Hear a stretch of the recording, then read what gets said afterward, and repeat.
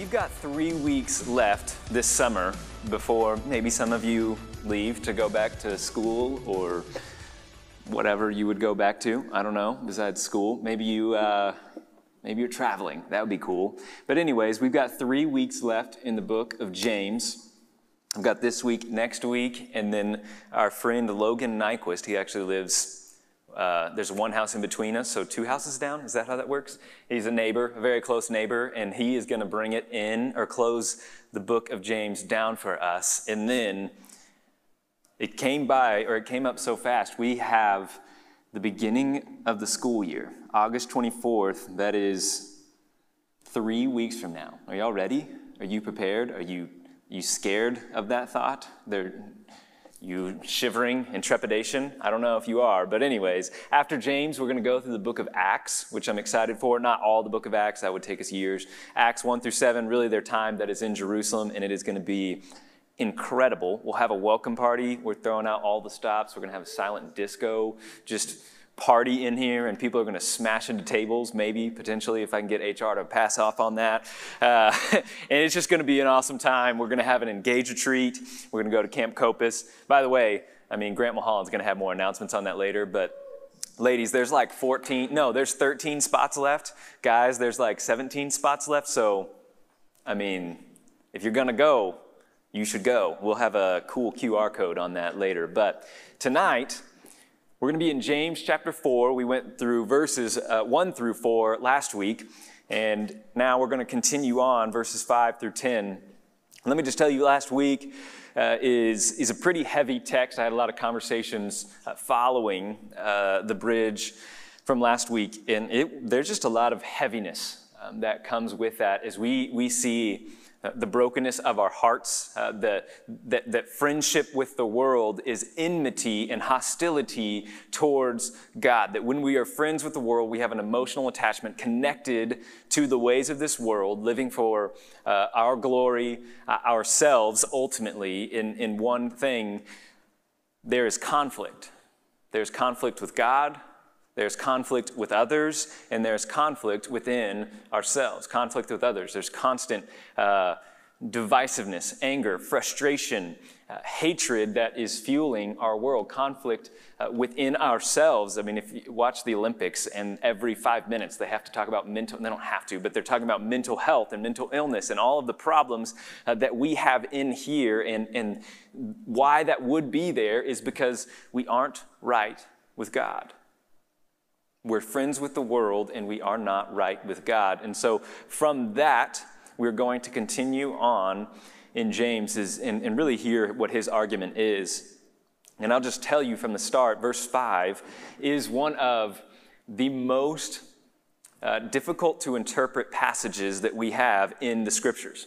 I've read so many commentaries, and I can tell you it is like a split on the meaning of this text. So what I want to do as you run across these things, a lot of theologians call these splinters, that you're just kind of rubbing across the text, and if it's like a treasure chest, the Word of God, there's splinters sometimes that get caught up, and it makes it difficult to just behold and worship God in His Word. And so we have to kind of figure out what the splinter is. And what I want to do, because there are a lot of incredibly smart men and women that are just on both sides of the spectrum here of what they would believe and think on this passage. And so I'm just going to communicate both and why we got there and what those things would be. The good news in this is that the ideas themselves are not unbiblical ideas. And I'll just tell you where I lean as we jump into it. So let me read, and then we'll talk about it. Verse 5.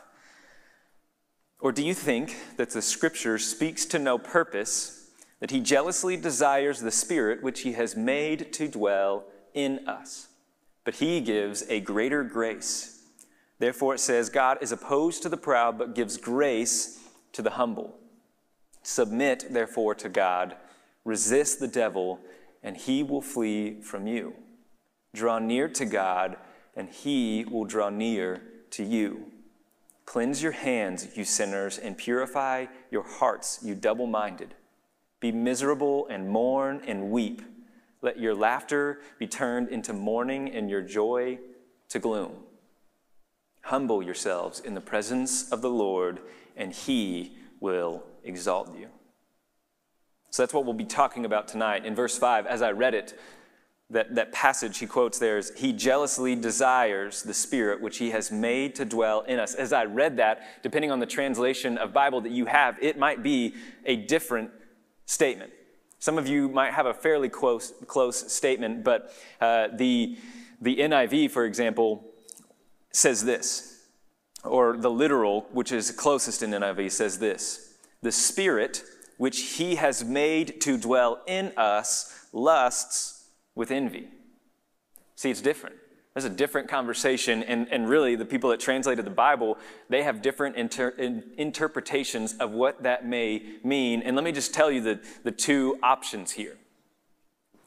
It's all about what that Spirit is. What is the Spirit that he is talking about that desires jealously or lusts with envy? What is that? What is the difference? Now, there's two arguments that we could kind of boil them all down to. One is the Spirit that God has made to dwell in us is either the human spirit, like our soul, our nature, or it is the Holy Spirit. It is either our human nature, our human spirit, or the Holy Spirit.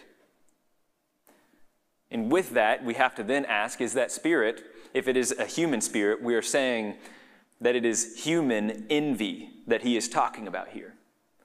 If it is the Holy Spirit, then it is divine jealousy. This is a big difference. This is a big difference. Let me talk about divine jealousy first.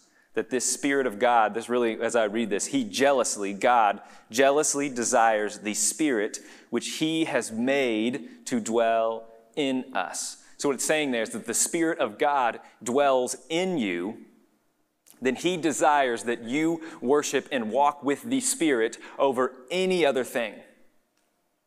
Now you've heard this before. This is not an untrue statement that God is a jealous God. It says God is a jealous God. Here's an example, Exodus 34:14.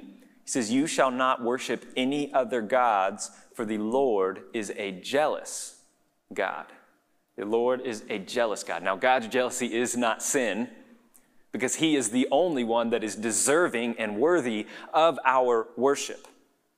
But when we run to other gods, little g gods, and we idolize all of the created things, right? We talked about this, Romans 1:25, that when we worship and serve the creation rather than the creator, it's idolatry, it's spiritual adultery, and God is jealous because he caused the Spirit of God to dwell in us, and our sole allegiance and worship and attention and devotion should be to God, to walk by the Spirit.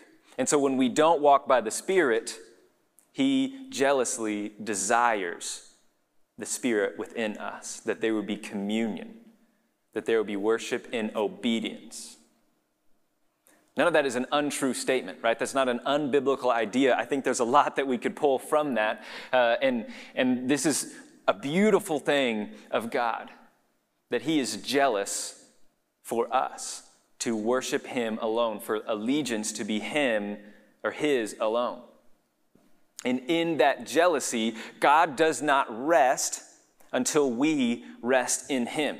God is not done with you. If you are in Christ, God is going to pursue you and constantly sanctify you and work over your life until you are totally his. That is a beautiful thing. I hope that you don't think that's annoying, because that is such a beautiful thing for us to walk in and to believe and to know that God is jealous for us. And that jealousy for those that are in Christ is not him just smashing you to a pulp and sending you to hell. It's the God that gives a greater grace. And all that he calls us to, he supplies in his grace for us to run to him.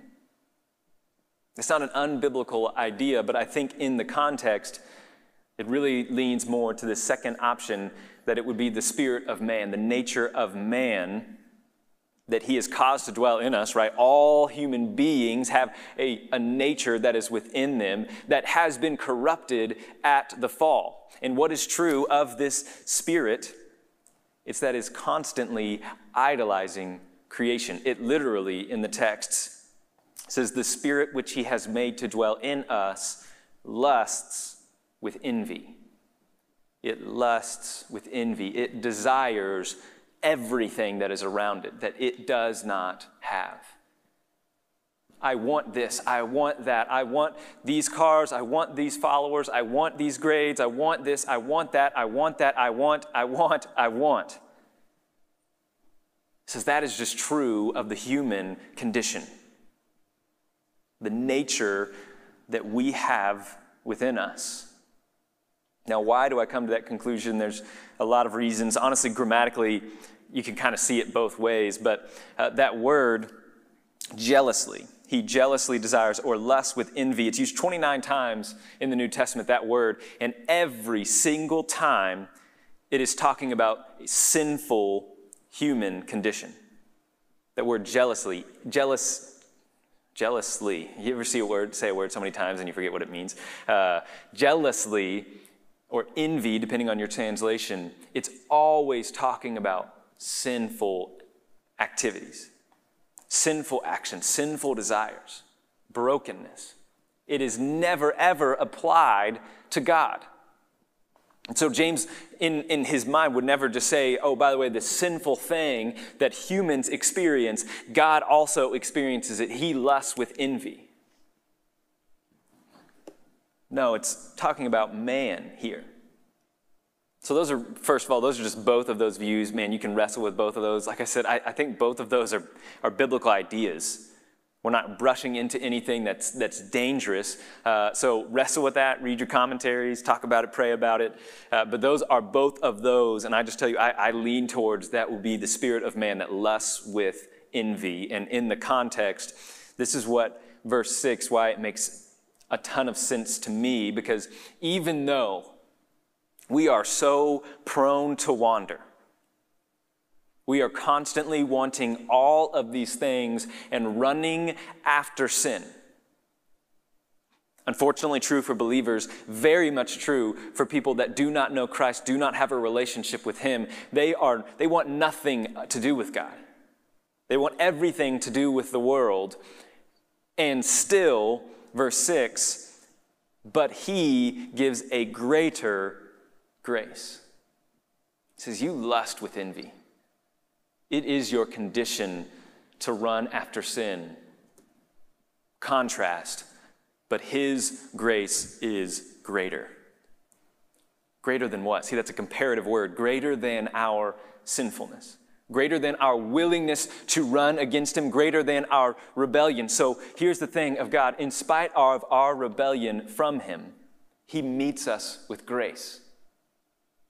In spite of our sinful nature, our wandering from Him, our sinning, our disobedience against Him, He meets us with grace. Maybe you've heard this, but there's no too far gone. You are not too far gone for the grace of God to meet you, to save you, to transform you. You are not unlovable. You are not unforgivable. You are not unredeemable. Because the grace of God is greater. Now, you might have a very intense and insane view of your brokenness. And I'm not saying that's a bad thing, because I think a lot of people, which we'll talk about in a little bit, have a pretty shallow view of their brokenness. Like, I've done some things wrong, but I'm overall a decent person. I'm probably deserving of being saved. That's the large problem that we have in our culture, is that we're pretty good, but we've never done anything too bad, so we'll probably be good when we get to heaven. So it's probably a good idea that we have a low view of ourselves in comparison to God and His perfection. But the problem with so many people is that they have a low view of God and His grace. But it has depths that we have not reached.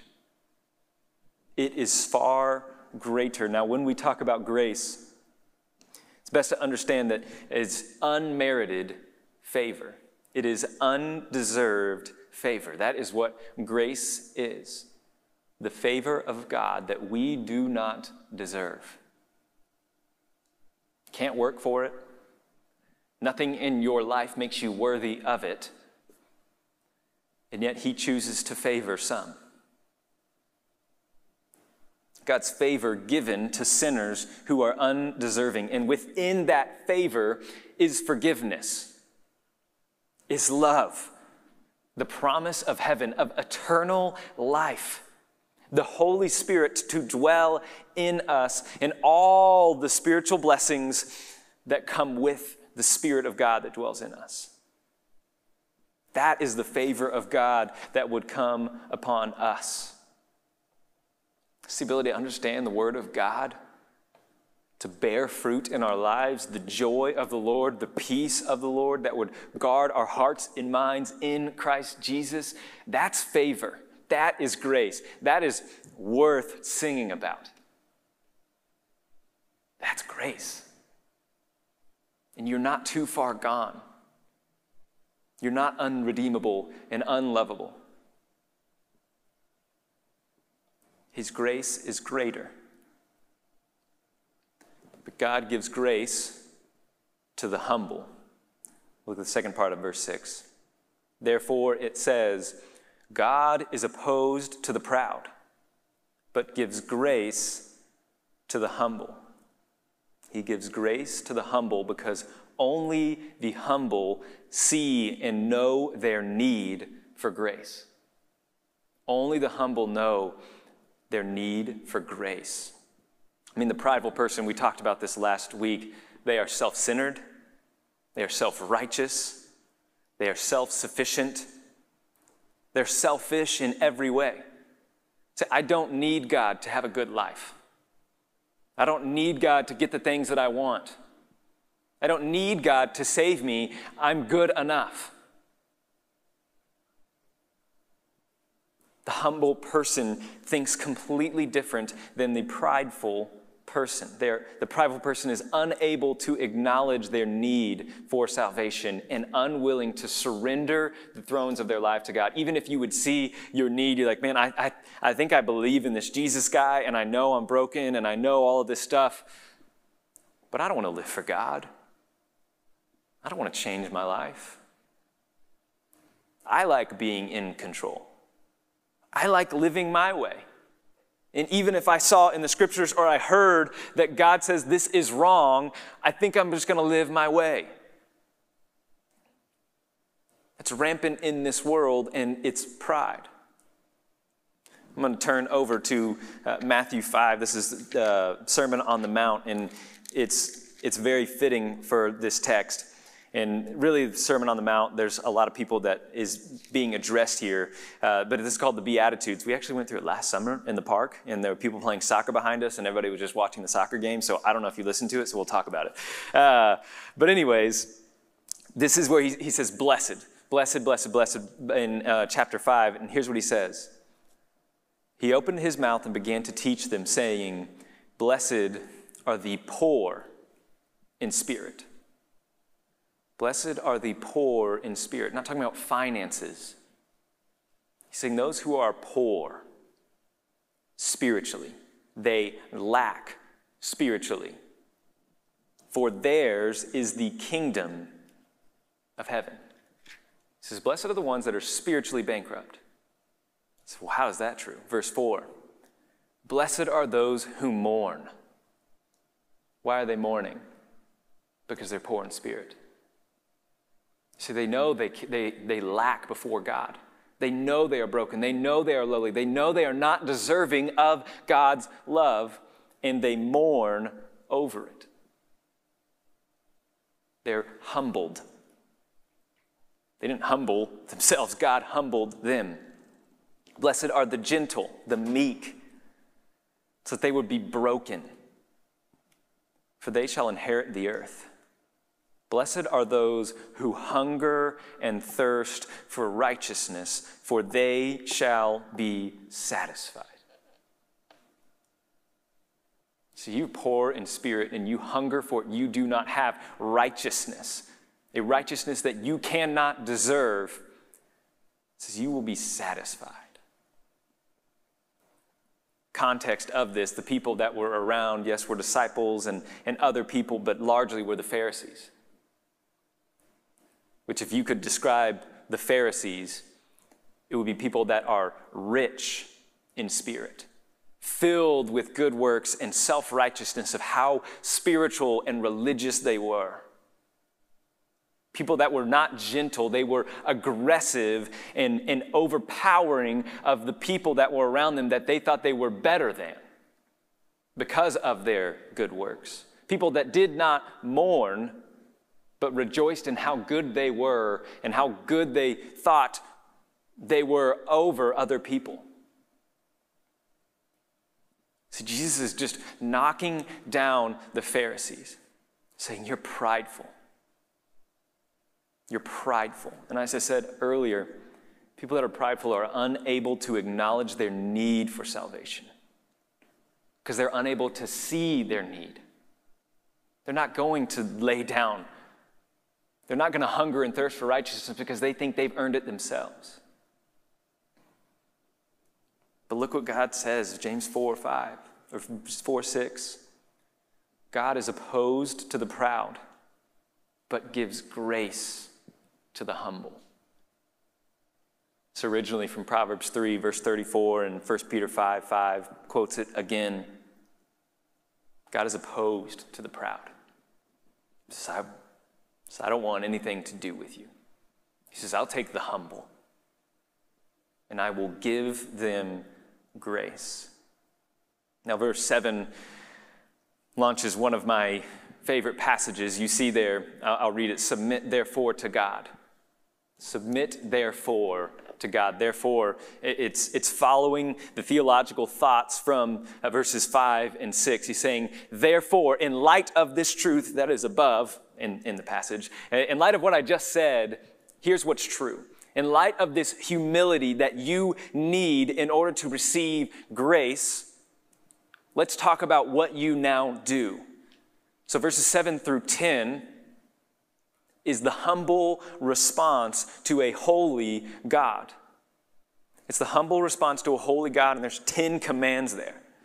There's 10 commands that he gives, saying this is what humility looks like as you respond to a holy God who you fall short of and who opposes the proud, who opposes those that are friends of the world. So if you want to walk with me, do these things. It's the humble response to a holy God. So if you're an unbeliever in the room, listen up. This is for you. If you're a believer in the room, listen up. Because in 3 weeks, Lord knows who's going to be filling this room. Lord knows the people you're going to be sitting next to in class. Lord knows your family, your friends that do not know God, that do not have a relationship with him. And here's the invitation to salvation.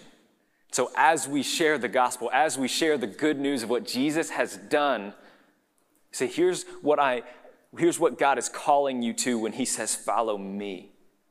Now, this is not in a chronological, soteriological order where we say, okay, first this, and then this, and then this. These are the components of it, of what the invitation is. Verse 7, submit, therefore, to God. Submit. The word is hupotas, or hupotas. Hupotas sounds better. Hupotas. We'll go with that. You can talk to your friends about that. Hupotas literally means to line up under. Hupo means under. So I guess tas means line up. Hupotas, to line up under. It's the idea that if a general, a commander, someone that is above rank, above your authority would show up, that you get in line because you're listening to him. He says, whatever you do, I obey. Your word is my command. I am under your authority. That's what he's saying in here. God is our authority, and we submit. Say, whatever you ask of me, God, I will do. I submit. I surrender. I give over the reins to my life. See, this is part of the call of God. So if you're going to know me, if you're going to walk with me, if I'm going to save you, I'm also going to be your Lord. And you follow me. Repent and follow me, meaning do what I say. That's a very simple way. Saying, you live for me now. If you have a life with me in Christ, we are getting into our place under the true authority of God. So that means we're submitting, one, to our need for a Savior. It's humbling. Submitting to the gospel, that Jesus is the way, he is the truth, he is the life. We will not get to the Father through anyone else, through any other way than through Jesus. You have to submit to that. It's not you plus Jesus. It's Jesus alone. And it's submitting the reins of your life. I can tell you just my own life as an example. I was a sophomore in college. It was October. No, what? August, September, October. September? I think it was September. Yeah, it was September. I don't know. It was a long time ago, okay? But it was September, and it was over in the Mill. Shout out to anybody that's ever been in the Mill. That was the old student ministry building, and college was kind of just like way there in the back, but I wasn't in college, so I didn't care. But anyways, a Mill, and these guys were preaching. Jason Fanning was preaching. Chris Wilson was preaching, and I was there for like 4 weeks, and I came to this point where I realized I was not a Christian. I had said I was a Christian for a really long time, and then I realized I was not. And it came through a variety of things. One, my now wife was one of the people. She like bought me a Bible. Her and her older sister dragged me to church every single week. And I was like, I guess I'll go. I don't know. And through that process came to realize I was not a Christian at all. I did not know God. I did not know the gospel. I wore a cross necklace because the football moms gave them out. And one of my friends was like, do you know what this represents? And I was like, I actually do not. And that's unreal, right? Like I wore a cross necklace. I didn't even know what a cross represented in Christianity. But I was like, hey, but I believe in God. Idiots. But anyways, that was me. And so I'm listening and all of these things. And it's just hitting me week after week after week. Like I have fallen short. Like I need God. I am broken. I'm sinful and deserving of punishment, of God's wrath. Jesus is the way to life, of eternal life, of walking with him, and all of these things began to unfold. And I just remember it clicked in my life. I was like, oh, all of this is so clear. And I had like no Christianese, right? Like nothing extraordinary. But I remember getting home on a Wednesday night, and I'm like, I feel like I raced home. I didn't really have a lot of conversations with people. Normally I was a social butterfly, and I was the last one out. But I remember I left early, drove home, I got there, and I just like hit my knees at the end of my bed. I said, God, I get it. I see it. I know who you are. Like I'm yours. I'm yours. I believe. And I didn't have any in professional words. I didn't know it, but I knew in my heart. I was like, God, I'm yours. Have your way. Have your way in me. I don't want to live for anything else. I don't want to live for myself anymore. I don't want to live for applause and fame and popularity and notoriety. I don't care about that stuff in comparison to you. I'm yours. Submit, therefore, to God, that he would have his way. Let me give you a verse, 2 Corinthians 5:15. This is a memorized verse. You should do it. And he died for all, that being Jesus. He died for all, so that those who live would no longer live for themselves, but for him who died and rose on their behalf. See, that's what's happening here. This is what happened when Jesus died on the cross. He is redeeming people. He's not just saving people and saying, oh, live your life and go to heaven because he loves you and you're so wonderful, you special flower. Like, you're the point of this whole thing. It's all about Jesus. It's all about the glory of God. So when he redeems us and restores us to a right relationship with him, we get in line under him so that we would no longer live for ourselves, but for him who died to restore us back to that relationship. And salvation is a glorious thing. It's a thing to rejoice in. It's a thing to be so appreciative that you are saved. But remember, in that salvation, there is a change of authority. There's a change of purpose. He died for all so that those who live would no longer live for themselves, but for him. 2 Corinthians 5:15. So let me just say this as we share the gospel to you, believers in the room, as we share the gospel with others, and we are inviting them into a new life with Christ, we're also asking them to die. Jesus says, take up your cross and follow me. So we can sometimes really sugarcoat the gospel, and you don't have to sugarcoat the gospel. It's good news in and of itself. But one of the things that we have to say is, hey, you're dying to your old way of life. You don't live for yourself anymore. Now let me say this, like, if you read back in the Gospels of Jesus, he is not a seeker-friendly person. He's not like sugarcoating it and like laying down little Oreos for people to be like, okay, and you can also follow me if you want. Like, that's not how that was not his method of sharing the gospel, of building the church. People are like, hey, we want to follow you. He says, where do you live? We'll follow you. We'll stay with you. We'll do all these things. Like, I don't. He says, foxes don't have holes, birds don't. Foxes have holes, birds have nests. He's like, but the Son of Man doesn't have anywhere to lay his head. They're like, oh, that's weird. It's like you're trying to tell us not to follow you.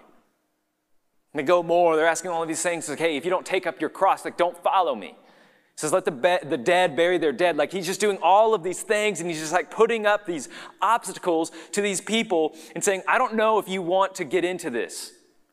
He's like, I don't know if you really want to follow me. He's like, I'm just telling you the cost of following me is great. And for us, we're like, no, I gotta present it perfectly in order for this person to believe. Let me just tell you,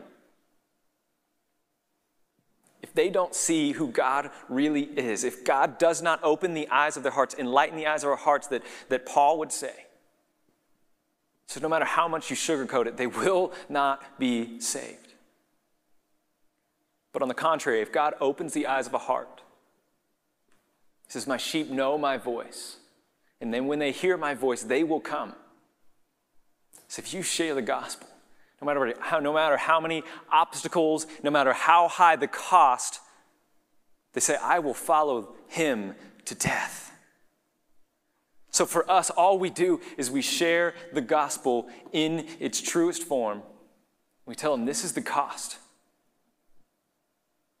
We don't have to be afraid of the cost, because you in this room are not afraid of the cost, because you know the worth of knowing Jesus and life with him, that you'll run through anything, you'll jump through whatever thing, you will follow him to death, because you know the worth of Jesus. So as we share the gospel, say, hey, take up your cross. You're dying to your old way of life if you follow him, but it's worth it. Absolutely worth it to submit your life to God. Keep reading in verse 7. It says, resist the devil and he will flee from you. Part of submitting to God and living for him is resisting the devil.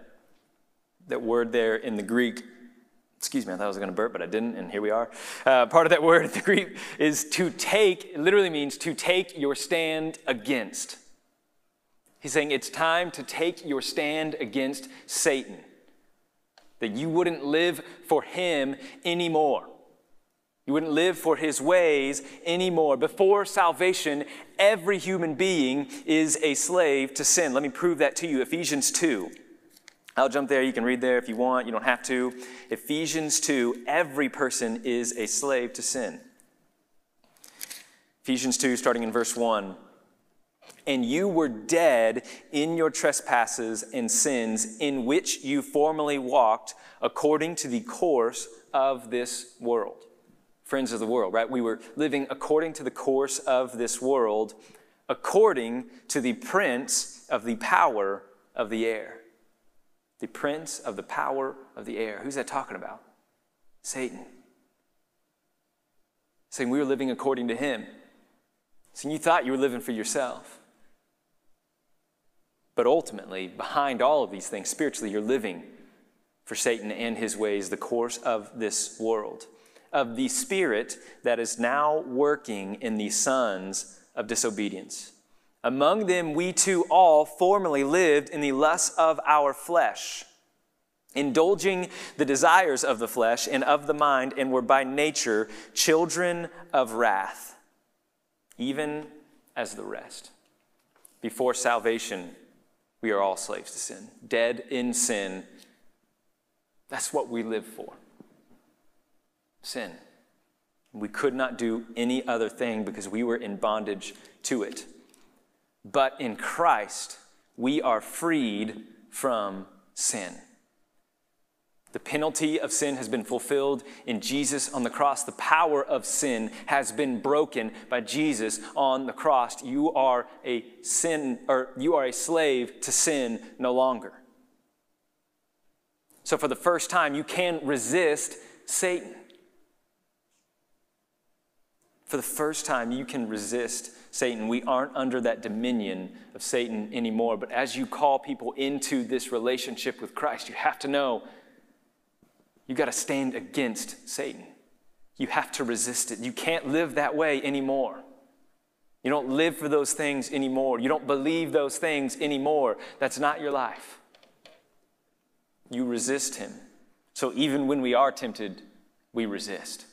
We stand strong. Another verse, 2 Corinthians 10:13. No temptation has overtaken you that is not common to man, but God is faithful, and he will not let you be tempted beyond your ability. But with the temptation, he will also provide the way of escape, that you may be able to endure it. That you would resist the devil, and he will flee from you. So that's a promise.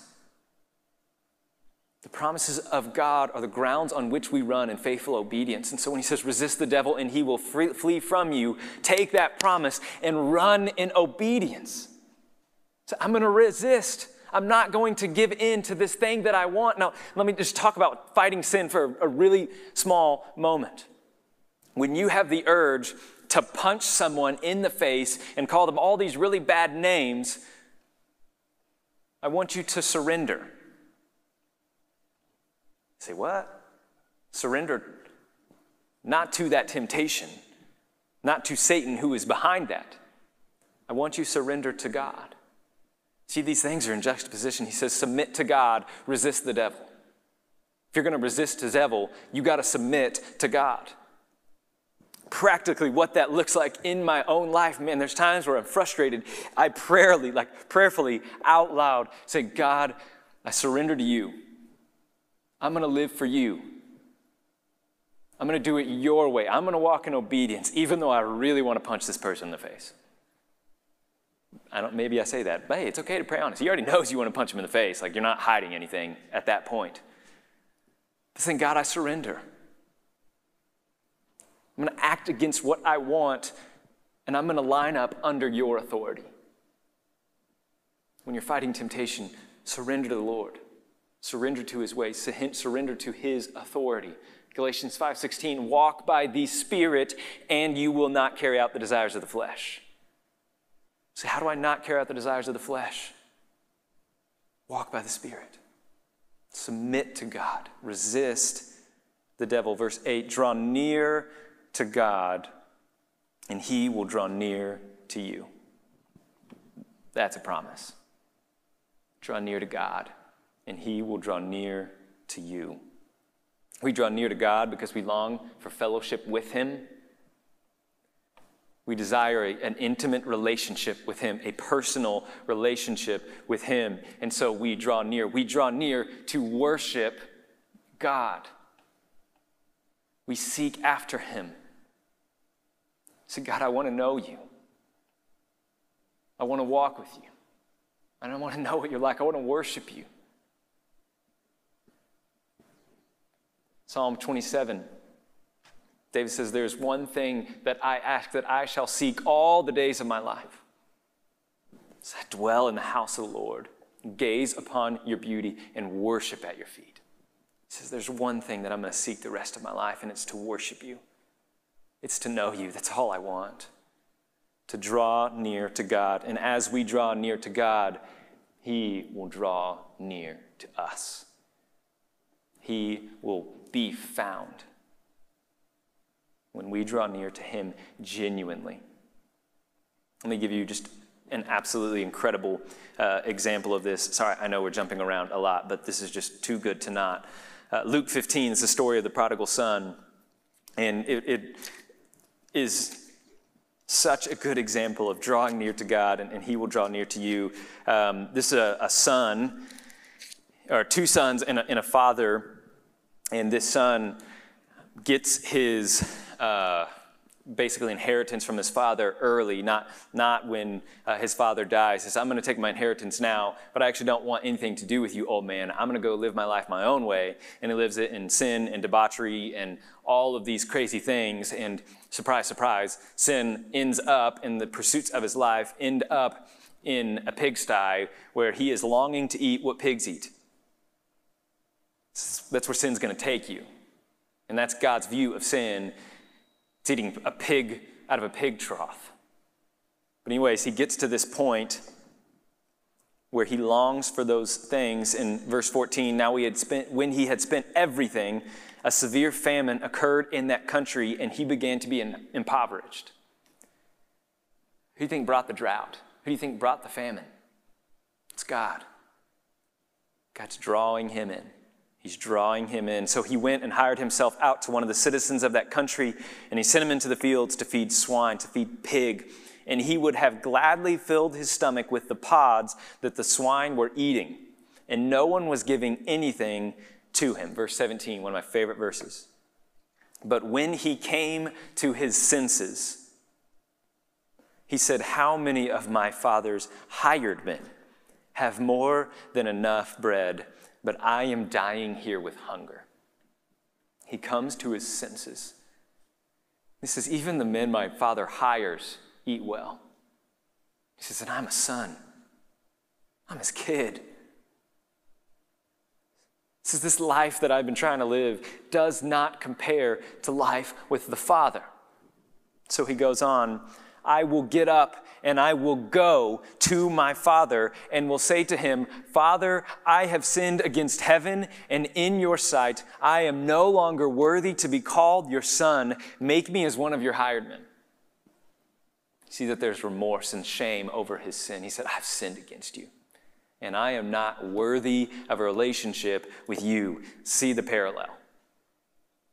Because of what I have done, because of my sin, I am not worthy to be in relationship with you, so I'll just work to be around you. I'll just work to have the blessing. So he got up, verse 20. So he got up and went to his father. He's drawing near.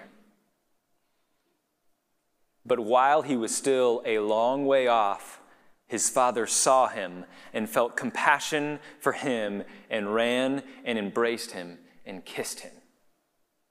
While he was a long way off, he was drawing near, and God saw and felt compassion, and he drawed near. He drawed near to his son. Let me tell you, if you draw near to God, just genuinely, so I don't have anything to bring, I just want to know you, I want to have a relationship with you. God meets us with compassion, with grace, and he draws near to us. That's grace. That's a favor we do not deserve. That he would draw near to us. 21, and the son said to him, Father, I have sinned against heaven and in your sight, and I am no longer worthy to be called your son. So he's rehearsing what he had said earlier. He's like, okay, Father, I have sinned, and going on all of these things. Verse 22, but the father said to his slaves, he says, hey, stop. Calls to his slaves, he says, quickly, bring out the best robe. This man's been in the pig slop, pig slop. There it is. He's been in the pig slop. Sty, that's what I was trying to say. I was like, where am I? Thank you, Cade. The pig sty, and he says, get the best robe. And the slaves are like, the best robe? You smell him? He's like, yeah, that's why I looked over there, because I smelled something. Anyways, and he brings the best robe and put it on him, and put a ring on his hand and sandals on his feet, and bring the fattened calf, kill it, and let us eat and celebrate. For this son of mine was dead and has come to life again. Dead, brought to life. He was lost and has been found, and they began to celebrate. So you draw near to God, and he will draw near to you.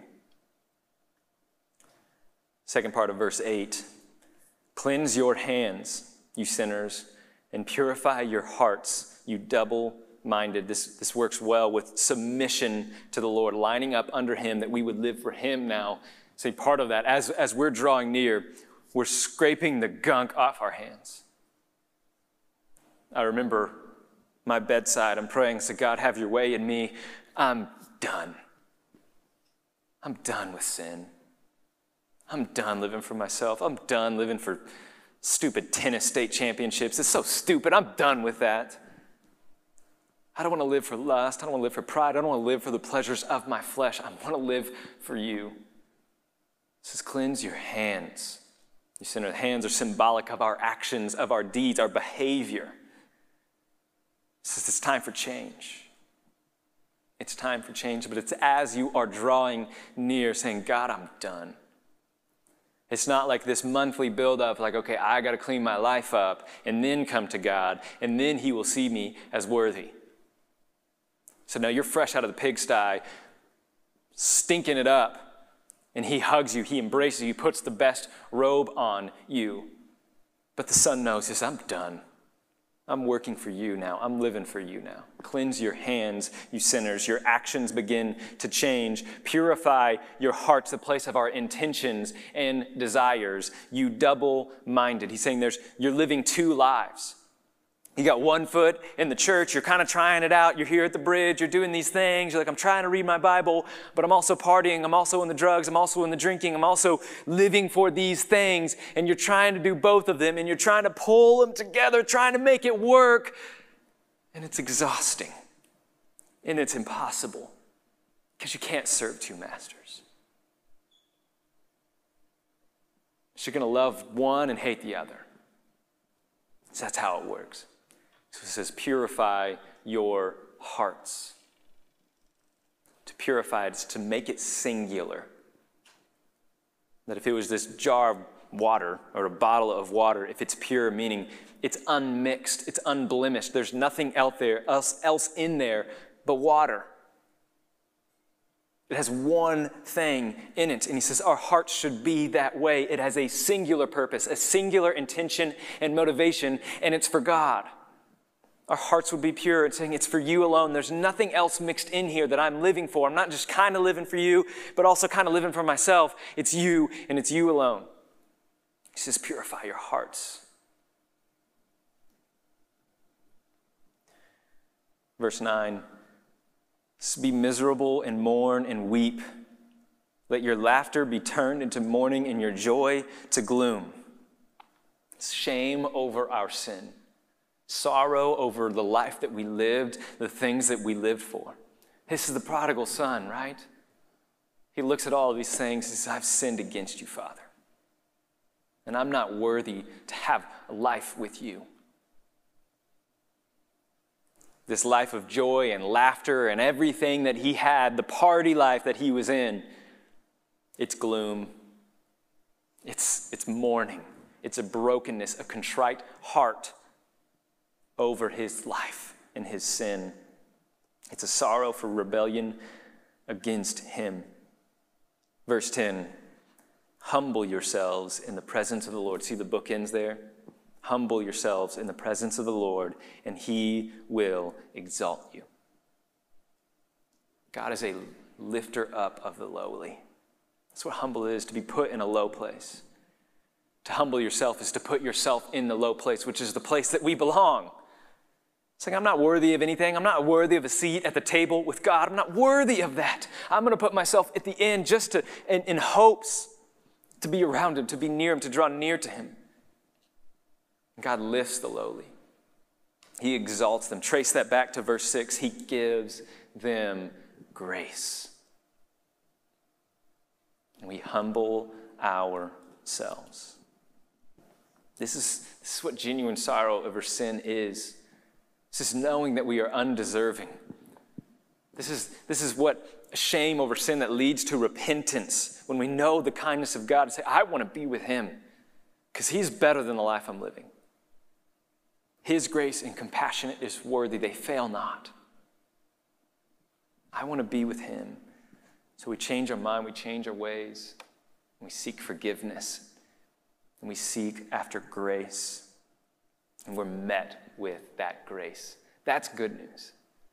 That's a great invitation. So if you're an unbeliever in this room, you don't know where you stand, you don't know what's going on, you're like, I've got a whole lot of things I'm just feeling through. Would you pray to God? Would you pray this? There's no just cool, ritualistic, liturgical thing that you have to pray the very right things and say all the right things, and this magical prayer just saves you. It's the genuineness of your heart. And would you just be honest before God and say, God, I'm yours. I submit, I surrender. Have your way. I live for you. I'm done with this sin. I don't want to live double life anymore. I'm yours. And don't leave this place without having a conversation with me or somebody with a lanyard on. Don't leave this place. Or if you do, just go right to your bedside and pray there like I did. It's fine. It's a cool spot, a good story later on. Don't leave this place. What else are you going to live for? What else are you going to do? If you're a believer in the room, what a message to proclaim. What good news to talk about. What grace to tell everyone about. What an invitation that we can walk people with to and say, hey, you want to know? You want to know the cost and the worth? Because they're right here. In this call to life, there comes with it a death of your old life, your old self, of your old ways. But oh, is there grace that he meets us with. Let me pray. Oh God, what an opportunity that we have to invite the masses into relationship with you. To tell of your goodness, your works, of what you have done in us, of your grace that we did not deserve, that we did not earn, and yet you bestowed it upon us. You lavished it upon us beyond any need that we could possibly have. You meet us with grace. So God, will we tell everybody? Lord, I pray that you would put that on our hearts and you would give us opportunity after opportunity after opportunity to share of this goodness, to invite people into relationship with you. So this has changed my life. And it can change yours. God, we're less than a month away from school being back and 40,000 people back at UNT. Tens of thousands of college students in the Denton area. Poor in spirit, broken, dead in their sin. God, would we not leave it in this room? The knowledge that we have, the gospel that we know, would we not leave it here? Would we share it everywhere? Would we be bold with our faith and clear in what we communicate to them, the good news of what you've done? Everywhere we go, we would shout it, we'd worship you for it, and we would live in it. In Jesus' name.